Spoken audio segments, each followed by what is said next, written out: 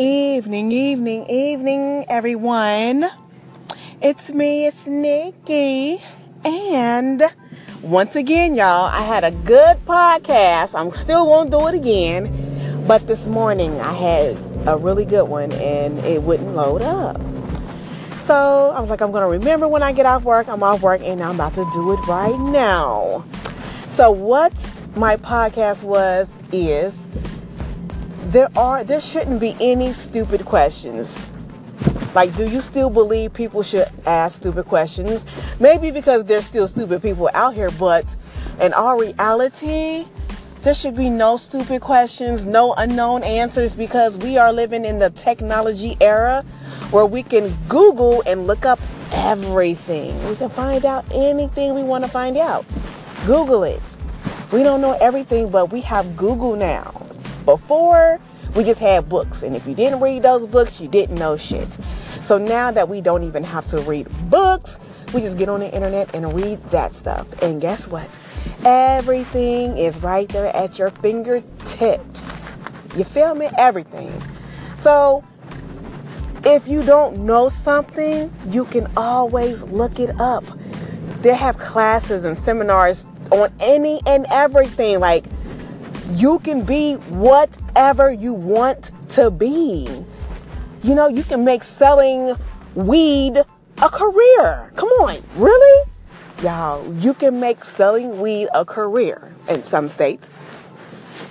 You can do anything. So there was a story I was reading about this guy in Florida, young boy. I think he was still a teenager. And I heard about this. It had to have been like a year or two ago.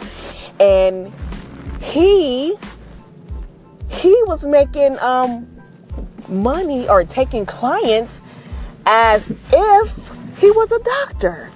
He didn't have not one lick of education in the medical profession at all. He was prescribing medications. He was giving his consultations and everything. He didn't know shit about the medical field, but guess what? He Googled everything. He Googled it. How did he get his medical practice, his medical building? How did he get all that? He went online and figured all of that stuff out. All that. He was getting clients, you guys. He was getting clients at his medical practice. He was a physician. I think he was a gynecologist at that. Like, really? And he was a young black boy. I don't know if he was like in his 20s. I think he was called Dr. Love or something. But yes, you can be anything you want to be. And you don't need the education to do it. You can Google it. You can Google it. You can take classes for it. It's real. There's this little girl. And it don't matter what age, religion, your nationality. It don't even matter. I know this little girl. She's probably about 11, 12 years old. And she sold her lemonade to Whole Foods. She got lemonade. She's selling her lemonade out of Whole Foods, Sam's Club, like large grocery chains. Like, are you serious? She sold lemonade on the corner. She made natural lemonade. How do you make natural lemonade? I guess assuming with just lemons. And she did that, y'all. She did that. Oh, shoot. She did that. So anyway, I just want to say, don't let nothing or no one stop you. You can do and be whatever, whoever you want to be.